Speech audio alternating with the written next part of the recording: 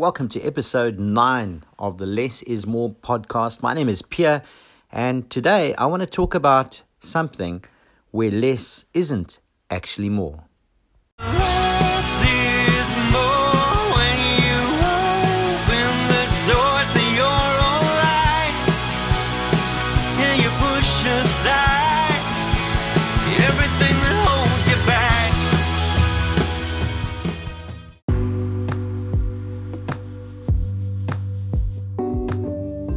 Right, so welcome back. It's Friday. I normally like to do a podcast on a Monday, but Friday is a better day. And in Durban, South Africa today, it has been raining for 2 days solid, which is quite weird for us for this time of year. But anyway, I've been a little bit quiet and off the radar because I pulled my bicep. Yeah, not fun. And that's why I just wanted to record this episode today and talk about an instance where less isn't actually more. And less movement, less ability to do stuff. And it's quite weird how debilitating something like an injury can be, and how we actually really need to appreciate what we have when we have it. Because working with one arm is not fun, and especially if it's not your writing arm, for example. I'm right-handed, and the right hand side is where the injury is, and it's ugly. It really is not fun. It's horrible.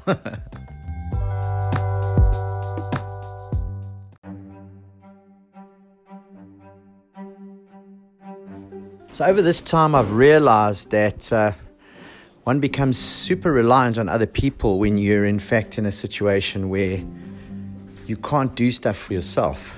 It was weird. I'm not even supposed to be driving, but I just thought, hey, you know what? I have to. I can drive with one man. I can drive with one hand.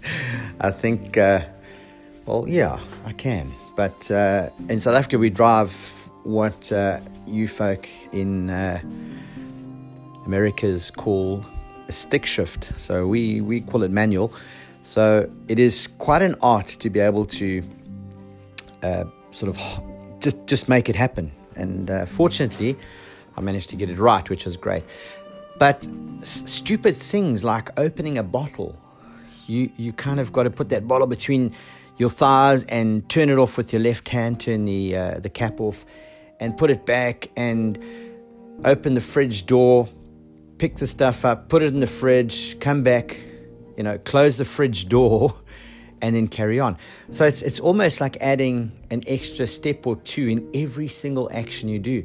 And we don't realize that we're so reliant on everything we have. And it just gives you a little bit of insight to think about those people less fortunate than us that are disabled, for example. That's just a couple of things that have crossed my mind. And in the meantime, we've actually been on a huge, almost a rampage, cleaning up our house and just getting it tidy. And what we've done is my sister-in-law and brother-in-law are going to be moving into our house. We've got a really large house. We're so blessed. And it's a 5-room house. So it makes sense for us to be sharing accommodations, because you know what? They're people just like us. They've got a little guy, and they're actually not a bind to have around us. They're really nice people. We get on well, we understand each other, we know each other's boundaries. And I'm just excited that we have this further opportunity after the last cleanup to be able to take everything we have and all the excess, all the stuff we don't use over time. And what we did was we bought a whole lot of these black plastic bins. They're about 30 centimeters long and about 20 centimeters wide. So we've got a whole lot of them. So we've had to categorize everything. So for example, my power tools all fit in one of those. My admin stuff fits in one of those. My photographic stuff fit into one of those. And what's so nice is you can actually label and put them aside. And you know exactly what you want when you want, provided you put it back. So that's the main thing, is to, once you start a system, just get in there and maintain that system. And it's really hard with kids because they really don't get it. They're young. We understand, they have their own ways of doing things. But in this, look, our house looks like a bomb hit. It's terrible.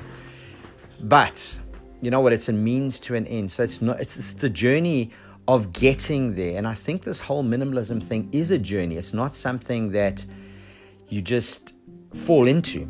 It's a lifestyle and it's a way of doing things. And for example, Wendy has moved a desk into our bedroom.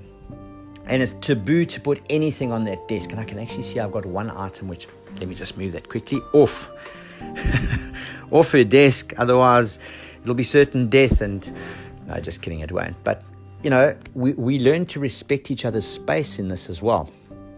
So, like I said, this journey, it's going to get us there. We're going to get there and lose all that clutter from our lives. So live a whole lot more purposefully. And that's what I'm so excited about. And I really hope that out of this episode today, you can find a little gem there that maybe can help you. And I'd love to have some feedback. If you'd like to drop me a voice note or a text or whatever it is, let me know what you're doing in your life to make it more minimalist. Just breaking these teeth in for a horse friend of mine. So there it is, episode number 9, and I hope you enjoy. And wherever you are in the world, stay safe and keep it minimal. Thanks so much. I'm out of here.